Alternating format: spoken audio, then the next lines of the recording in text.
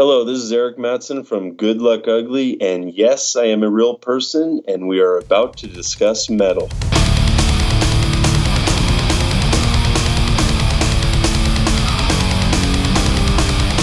This is the Discuss Metal podcast with Eric Mattson of Good Luck Ugly. Hosted by Dan Terry, presented by DiscussMetal.com. I have the pleasure this evening of speaking with Eric Mattson of Good Luck Ugly. How are you doing tonight, Eric?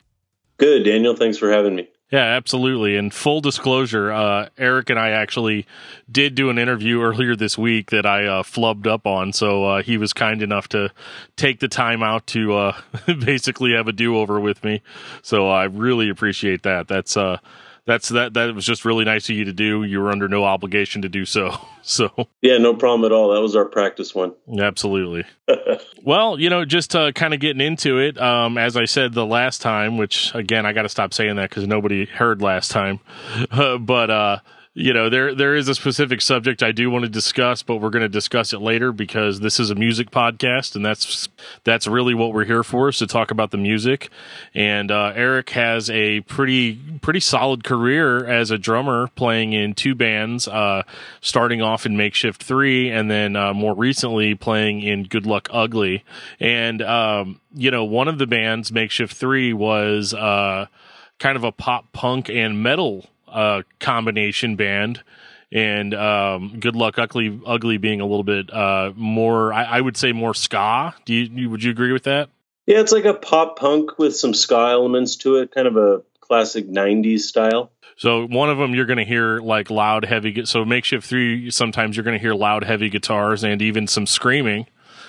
And with Good Luck Ugly, you've got more of a like an energetic rock, right, fast-paced kind of band. So I guess to go back, way back, what was it that got you into punk rock? I'd say back in junior high, early high school, my buddies were listening to a lot of bands from Epitaph Records, Nitro Records, Fat Records. A lot of the NoFX, Lagwagon, Strung Out. So I got caught up listening to that with them, really enjoyed it. But what caught my attention was probably MXPX's first album, Poconacha. And because at the time, the Christian punk was kind of unheard of. And being a Christian, it kind of caught my attention and kind of went from there. So I'd say those are kind of the earlier roots, was the junior high, early high school. Right, and that was back when it wasn't really cool to be a Christian and be into punk rock. Right. So when someone used the phrase Christian punk rock, everyone was like, huh, what's that? I got to hear this band. And at the time, it was kind of MXPX on their own in the early 90s. So what was the, one of the things that I find most interesting, and this is a question that I try to ask everybody that I interview, is, what was the spark for you to go from being somebody that just enjoyed something to want to actually take part in it yourself and create your own music? Again, back in high school, my buddies were big music enthusiasts, and a couple guys played bass and guitar. There were rarely any drummers, so they kind of hinted around about starting a band and looking for a drummer. And I heard about it, and I said, hey, I'll buy a drum set. And one of my buddies in high school, Mike McNamara, who played for the band 1208 on Epitaph Records, at the time he was taking lessons. I'd go over to his house after his lesson, and he basically teach me what he learned at that particular lesson. Also in high school, I went to school with Justice Gulmatico from the band Bloodshed on Tooth and Nail Records. Oh my goodness, they're one of my favorites. Oh really? Yeah. So yeah, he was obviously the drummer of the band, so learned a little bit from him as well. And then that whole first year, I pretty much went to every Dogwood show I could and would film Russ Castillo, take the tape back, and just try to play along to their songs. Oh, so cool. I'd say between those three guys, those were probably my big influences those first couple years of learning to play drums. So that's how you kind of developed that kind of faster, like in your face style that you have, which I would say definitely blends beautifully with what you guys started doing in Makeshift 3.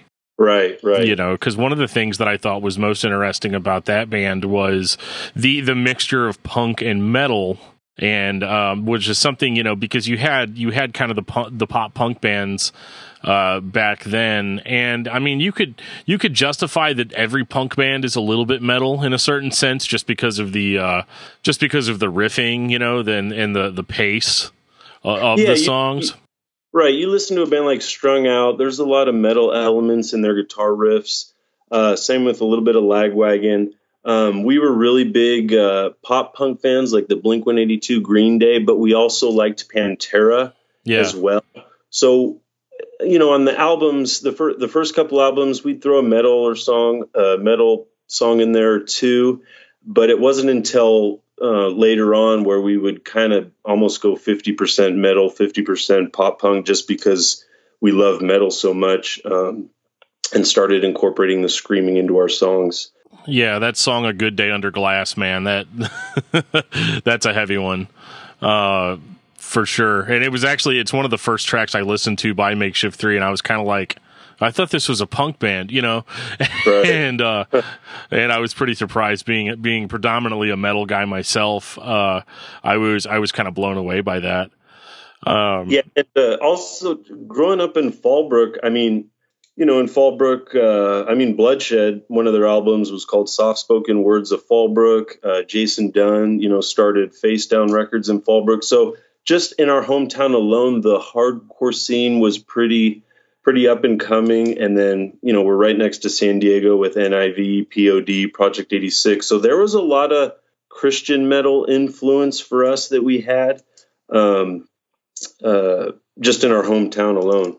Well, now, and something that was interesting that you told me last time we talked was that, you know, the Makeshift didn't actually start off as a Christian band. That's right. Yeah. In 1996, when we released our first album, we had a different singer bass player at the time, and it was basically just a secular album. There was no Christian content into it. It was kind of more like a Dead Kennedys, Black Flag, kind of like a Vandals, early NoFX type sound. So by far, you know, that album is by far probably the most unique one of the four. Okay, yeah, that's the one I haven't heard. Because I don't think I can stream that anywhere. I don't know how easy it would be to get a physical copy of it. Because the first one that I've heard was Fuel for Life. Right. Yeah. Well, actually, after the first album, we went into Double Time Studios down in San Diego and worked with Jeff Forrest, who recorded and produced one of Blink-182 albums, and we put out an EP in '97 that actually caught the attention of Carrie Fairfield, who became our manager at the time, who used to work with Brandon Abel and Tooth and Nail Records. So she was pretty helpful in helping release probably that first album you've heard, the Fuel for Life album. So she played a big part in that. We released that in '99, and that was kind of pretty straightforward pop punk. At that time, we were just kind of, the Tooth and Nail scene kind of started growing, along with, you know, other labels like Betty Rocket, Screaming Giant, Diamante Distribution was big. And eventually we just started playing shows with, you know, bands like Sego 24/7, who are now Amberlin. Oh, yeah. Right. And then, you know, started playing shows with Dogwood. But because of our metal influence, we were able to play shows with Project 86 and eventually Slick Shoes. So that Fuel for Life album probably, it definitely helped us out a lot than that first album we did. Did you guys, like, once you had transitioned over to being a Christian band, did you ever play any of the old songs live still, or was it just like a new beginning for you? It was pretty much a new beginning. That first album just said Makeshift, due to the fact that we just had a lot of makeshift equipment. I mean, we had broomsticks as mic stands in the very beginning. And then Carrie Fairfield's, you know, when she went to register the band and make everything legal, she said Makeshift was taken. Hey, you guys need to change something. So we just did something simple, added the three. There's three of us. There's the Trinity. There's multiple meanings, but basically had to do what Blink-182 did when they added the 182, since just Blink was taken. Yeah, and it's kind of funny now with like modern internet lingo. It's funny, like, because you look at the cover or you look at the band's logo on the albums, and it really just looks like just the reversed, like a reversed E makeshift. I don't know, like it still works. Right. But what I thought was really cool too is that you guys got on to a Tooth and Nail compilation. So what was that process like? Yeah, I think what happened was, let's see, back in 2000, that Fuel for Life album caught the attention of Micro Records, which had Diamante distribution, which is really helpful for us. And they hired Grammy award-winning engineer Dust Bennett to record and engineer the album. And I think looking back, I want to say that's when we started meeting Brandon Jones at shows, and he reached out to us and said, hey, we're putting together, I'm compiling a list of songs for a compilation for Tooth and Nail. Do you guys want to be on it? I think we were on tour in Oregon at the time, and I told the guys, hey, this is an awesome opportunity. We love Tooth and Nail bands. We like Brandon Jones. We like Indie Vision Music and what they're doing. Dogwood was on it. Amberlin was on it. So it was just an awesome opportunity looking back at that one. And was there a lot of buzz for the band around that time? I mean, I can only imagine you were like right in the sweet spot for that style of music, just being the perfect time. Yeah, that kind of 99 through 02 era was probably the height of the pop punk, even the Christian pop punk scene. I mean, at that time we were going on tour with Tooth and Nail band Off the Record, who's probably one of my favorite bands of all time. Oh yeah. They incorporated a little pop punk with metal, and it was awesome. Playing shows with Value Pack. My bass player at the time was a co-worker with Tepe Teranishi at Active Ride Shop. And so we were playing shows with Thrice, and who were obviously up and coming at the time. And that's when Active Ride Shop here in Southern California reached out to us and Dogwood and said, hey guys, we want to sponsor you guys. Here's a bunch of stuff you guys can throw out at shows. We ended up playing with Born Blind from Face Down and Tooth and Nail, who are awesome hardcore. I remember one church flew us out to Washington to play a skate demo, played with Sick of Change from Betty Rocket. Too Bad Eugene.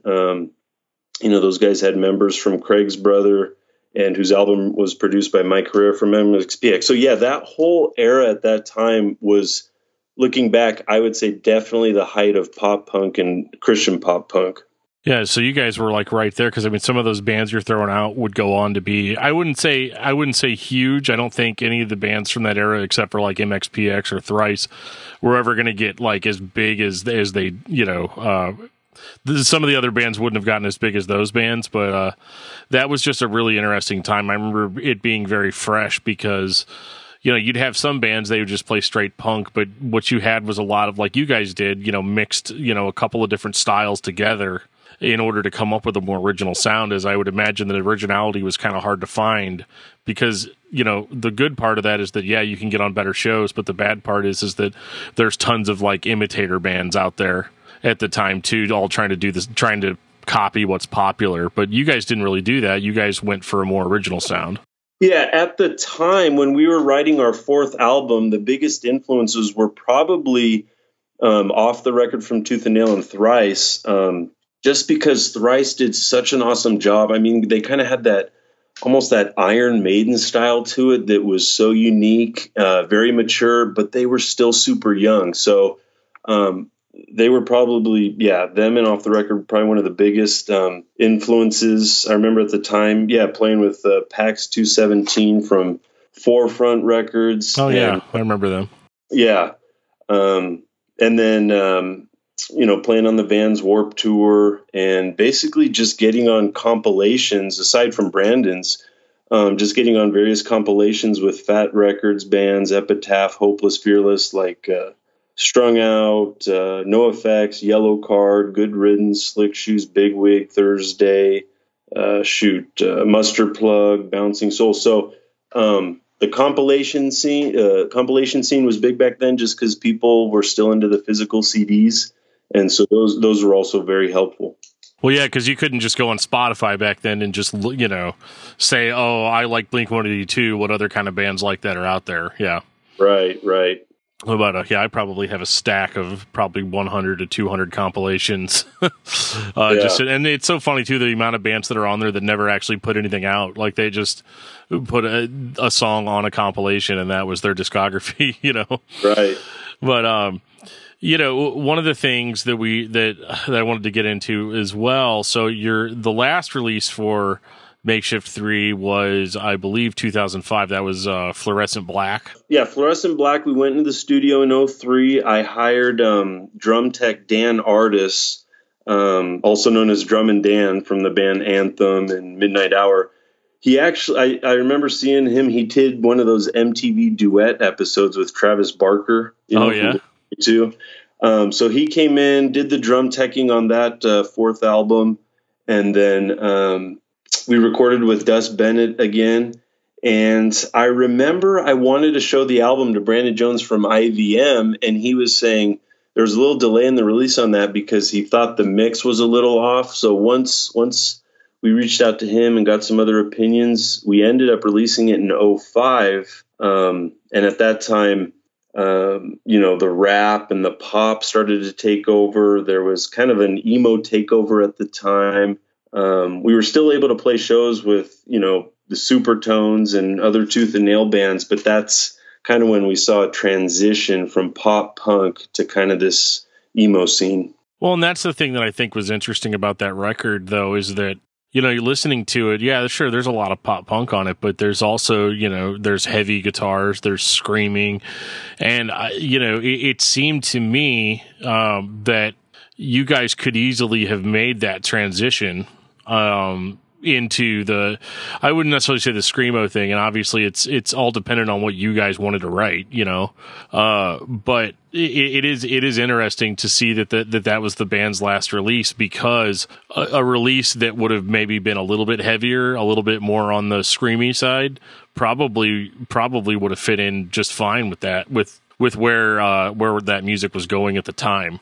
Right. I think because that Fluorescent Black album had a lot of pop punk in it, I think that may have been a little bit of a deterrent. But I also, you look at the other bands that, our peers, basically, like Dogwood, their Seismic album, their last album was in 2003. Slick Shoes' the Far From Nowhere album was in 2003. Yeah. And, you got Thursday, Thrice, Coheed and Cambria, My Chemical Romance, along with like As I Lay Dying, August Burns Red. All these like emo metal bands were just kind of taking over the scene.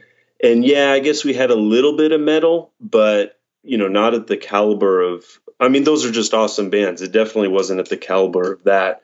And also noticing bands like Dogwood and Slick Shoes kind of stopping. Well, yeah, and I mean, your guys' metal was more rooted in like the Pantera, which, is still, obviously, people still love Pantera. I don't personally, but that's a whole nother story. But right. You guys had, because one thing that I love about what you guys would do is there'd always be that like Dimebag almost like squeal, right, to cut off a song, start off a song. Yeah. Yeah, Jeff, our guitarist, loved Dimebag Darrell. Artistically, yeah, Pantera, definitely a huge influence, probably the biggest metal influence we had. Now there was so that was the last release. So what happened, I guess, ultimately to the band after that release? I mean, other than, what you've already told me, which is that, obviously the pop punk scene was kind of the well was running dry, so to speak. Yeah, I think one of the most important things of being an active band is constantly playing live. I think it was harder getting shows because the bigger bands like Dogwood and Slick Shoes and stuff weren't playing anymore. And so we played a lot of churches and youth groups like they did. And so it was just harder to get shows because the kids weren't really interested in pop punk anymore. They were interested in more of the Fueled by Ramen, the Fall Out Boys, the Paramours. It was kind of going an alternative route a little bit, along with, that emo takeover. So it was just harder to get shows, along with, us eventually getting married and having kids and families of our own and getting jobs that weren't as flexible with our college schedules. Yeah, that can be the hard thing because, you basically, if you're on tour all the time or you're playing out of town all the time, the best job you can get is like waiting tables. Right. And so, yeah, if you want to have a career and have a family, I mean, there's nothing you can do but slow down. That's pretty much 90% of the reason why I do a podcast and I don't play in bands anymore, is just I've got 4 kids and a full-time job, and, I can find the time to talk to people at night, like we're doing right now. But beyond that, there's not really there's not really time. And so I totally understand that. But I think the interesting thing is that I guess it was in, and forgive me if I'm wrong, but I guess it was like 2018 you started kind of getting the itch again to play. Yeah, so 2007, Makeshift 3, that's the last time we played. And there was kind of a break there where, we did the family thing, the career. And I want to say maybe 2015, 2016, I started these bands, like Blink-182 started making albums again. Story of the Year, Dogwood, and Slick Shoe started playing live again. So I kind of thought, oh, that's interesting. Like you don't really see that that often, to see these, younger bands make a big comeback after all these years, especially in the Christian punk scene. I mean, there was no Christian punk scene prior to the 90s. So I kind of just started seeing what was out there. And I reached out to the guys in Makeshift 3 in 2017 and just said, hey, guys, you want to meet up and, see if there's any interest there? And we did. And we discussed the possibility of releasing an EP. Right. And so that was kind of the last official band meeting we had. And in the meantime, they weren't interested in doing anything, full time or anything serious. So in the meantime, I started venturing out, looking for other bands and musicians to work with to see, how I could stay active. Sure. And that's how you got in touch with the guys from Good Luck Ugly. Right. I started playing with them in early 2018. And then we released an EP in July, started playing shows. We played with the Ataris at the Whiskey in Hollywood. We worked with Des Bennett again, 15 years later. Yeah. And did a full-length album called Side Hugs and Backstabs that we released, and started reaching out to the more modern Christian punk type bands like Mainsail, Heart Like War, and just started reaching out, and at this point just trying to get as many shows as we can. Now, how does that work with your having a family and having a job? Do you have to, are you trying to pursue it full force again, or are you is it more of like a more of a laid back sort of deal? Yeah, I think the band's availability kind of is dependent on whoever has the least flexible schedule. So our guitar player has a normal schedule Monday through Friday with weekends off, summers off. So we kind of cater to his schedule, try to play weekends, and during winter and summer breaks, if the opportunity should arise, we'd be open to traveling a bit and seeing what else is out there. So at this time, we're just very open. So that album name, I forgot. It's Backstabs. It's Side Hugs and Backstabs. Right. How did you come up with that? Because that's awesome. I'll be honest. Mike came up with it. He does all the songwriting, writes all the lyrics. He does all the graphic design. He does a lot of the YouTube video content. Okay. And I cannot answer that one in detail. Okay. We'll have to ask him. We'll have to circle back to that some other time. Yeah. Yeah. I mean, when I hear it, I think it's kind of self-explanatory, but I don't know the depth behind it. So I'll definitely get back to you on that one. Okay. And was Good Luck Ugly, is that also considered a Christian band? You know what? People have asked. We're all Christians. But it wasn't like Makeshift 3. Makeshift 3 had a song called Church Boy, and we would talk, given the type of audience we were playing to, we would, say certain things. But Good Luck Ugly, like I know Mike says that we're Christians, but our band is really meant to reach everybody. I mean, we aim to make great music that we can all relate to and connect with and find hope in. But there are songs that allude to the gospel and basically just to get people thinking. Yeah, and that's kind of the more modern way of doing it. I know. See, I think, and this is just my opinion, but I think the Christian punk scene had to be more bold starting off, just to establish itself as a thing. Right. So with any movement or any revolution or whatever, somebody's got to stand up and make a strong stance. But once it's kind of there and established, and it's not weird to be Christians playing punk rock or or metal even, now that it's not weird, people have a little bit more time to focus on the art. Right. And so I think that's cool. I love the cover artwork, by the way, too, with the whole Nintendo cartridge look to it. And we're definitely big, video game Nintendo fans. And we have some YouTube content that kind of makes Super Nintendo associations. So it's that's kind of definitely got kind of a classic vibe to it. Yeah, I definitely enjoy it. Even right down to the punk rock that your parents love, but it's in like the Nintendo seal of approval. Oh, that's right. Yeah. Yeah, I've got it pulled up on my screen right now. It's cool, and it definitely kind of takes me back to kind of that era too that we were talking about earlier. In the 99 to 2002, but obviously, like, it sounds a lot better. Recordings just sound so much better now than they used to. Right. So I'm going to kind of transition over to kind of the other topic, which I feel like I'm going to be able to talk about a little bit better than I did last time. So in a certain way, thankfully, nobody else heard that, because I was like, have you ever heard of a bot and all that? But one of the things, and I'm sure one of the biggest questions that you had whenever I first reached out to you was, why me? Why would you pick me to interview over anybody else in the band? Right. And the reason for that is because you are quite popular, whether you know it or not.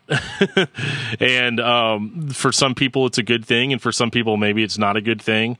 I'm not here to judge, because I've talked to you twice now, and I think that you're totally like a super chill dude and fun to talk to.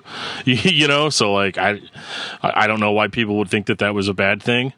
But essentially, whenever Makeshift 3 started, or whenever you were talking to the guys from Makeshift 3 about putting out an EP, you kind of took it upon yourself to do a little bit of field research. Because and all of this makes sense in context to what we talked about with the history of the band, and how, the well had kind of run dry on pop punk bands.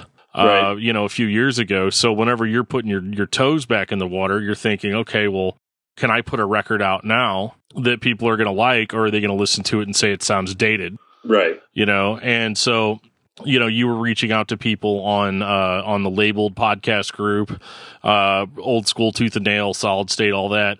And you were basically sending people messages and saying, hey, this is my band. If you listen to this was our last release. How do you think it sounds compared to, compared to what you listen to now? Yeah. Yeah. So I'd ask different questions, reach out to different people, kind of get a feel, hey, is this something worth pursuing, or is this, is it worth putting out another EP? Are people still interested?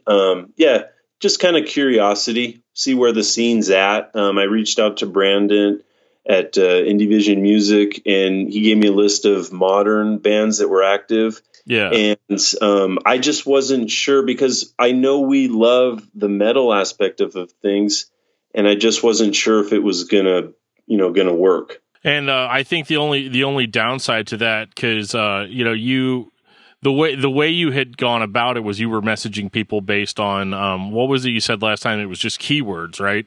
Yeah. So when I reach out to people, it's got to be, a target audience that can either relate or have an association with your band. So I just did certain keywords like the Tooth and Nail fans, or, Blink-182 fans, anything that relates to our band, I'd reach out to and just try to acquire feedback. And unfortunately, with the way the internet is, people started accusing you of basically like spamming them. Basically, and what it was is, I think you were kind of using the same format, right? Because I mean, to message a ton of people and come up with a new and original thing to say to them every single time when you're just basically trying to do your research, people started getting the impression, due to the similarity of the messages, that you were not a real person, but that you were actually like a bot, like a chat bot. Yeah, that's an interesting observation, but I can kind of see that. Yeah, because it's like you said in our last conversation too, is that there is a what is it? Anytime you message a major page, like for instance, you sent a message to the Brutally Speaking podcast recently, okay, and I get those messages as well, and I bet as soon as you sent us that message, another message popped up that said, "Hey Eric, thanks for contacting us. Right. We'll get back to you soon." Right. So that instantaneous response, I when you try to message a band page that has 5 million likes on it. Obviously, they don't have time to respond to everything, so they have those bot things set up, I assume, because I've tried it before and, hey, let's get started, or hey, this and that. So when I see that instantaneous, to me, that's pretty conclusive of what it is. Right. Whereas in my case, obviously, everything wasn't instantaneous like that. Right. Well, that was the whole thing is, people took it to a terrible level, and I can only imagine what it was like for you. Is I've dealt with similar things, the so-called consequences of putting yourself out there. I would imagine that after a while, some of people's responses to you probably got either weird or just like angry. It was pretty much a combination of three. It was either three responses: one positive, one negative, or one neutral. Those were pretty much the three. And if it was negative, I kind of just moved on. And if it was positive, I'd keep engaging with the person and, basically just talk music with a fellow music fan. Yeah, and people are unfortunately very two-faced sometimes, and they might sit there and have a good conversation with you, but then, you find out later that they're either making fun of you behind your back, or they're, whatever. And it's so childish, and it's so like, it's very middle school, Yeah, I've heard different, rumors like that, but I'm actually not part of any of those groups, so it's not like I'm exposed to it. But every once in a while, someone reaches out and said, "Hey, have you seen this?" or "Hey, have you heard that?" And I just respond, "Sorry, no, I haven't." Right. Yeah. Sorry. I don't know what to tell you. Yeah. But at the same time, there is kind of a cool factor to, nowadays the goal for everybody is to be viral. So like, I'm a podcaster. So like, if I ever put out a podcast that went viral, like that would be actually really good for me. Right. Whether people were making fun of me or not. Right.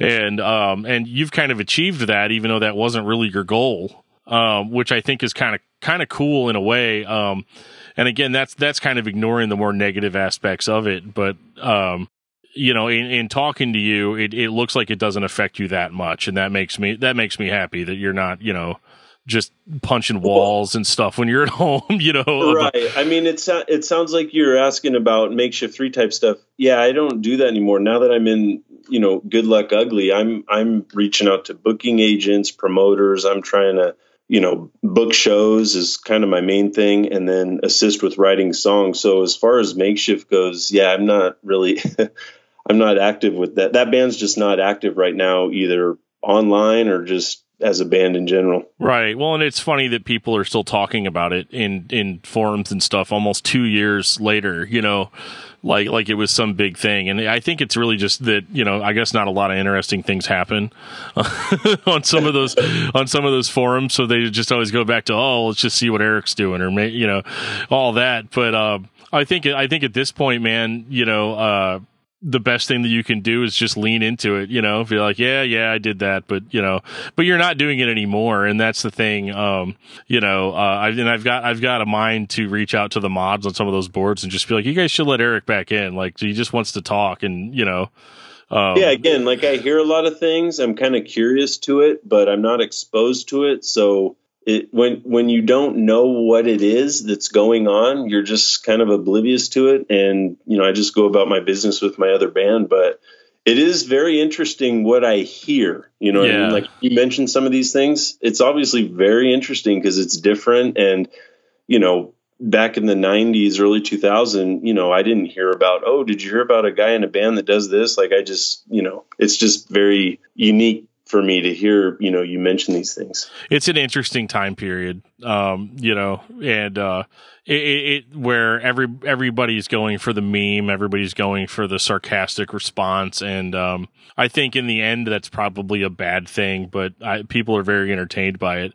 But we just want that's 90% of the reason I wanted to have you on the podcast, in addition to talking about music, was just to give that sort of like, from the horse's mouth. I'm not a bot. I'm not out to get anybody.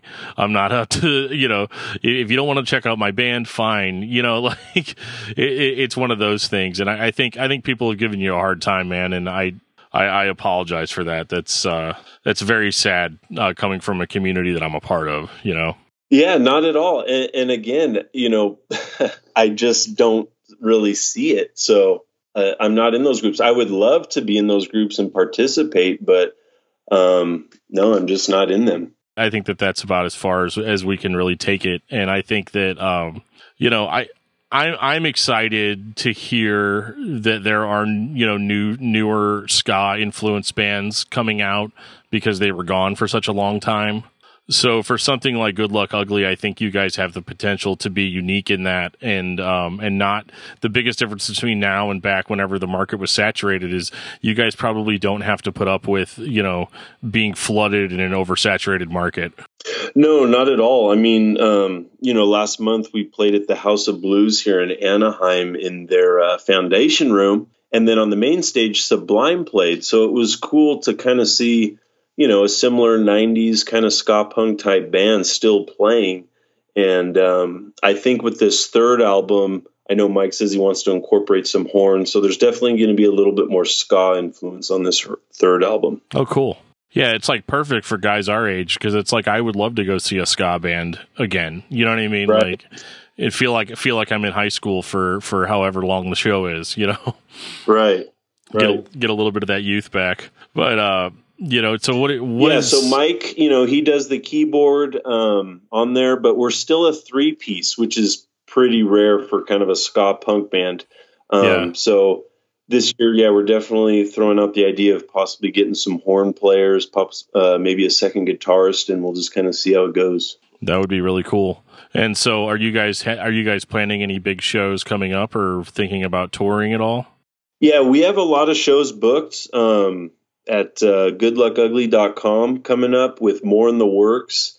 And then probably around February, March, we'll start planning our summer schedule and start reaching out to bands to see if anyone wants to join us.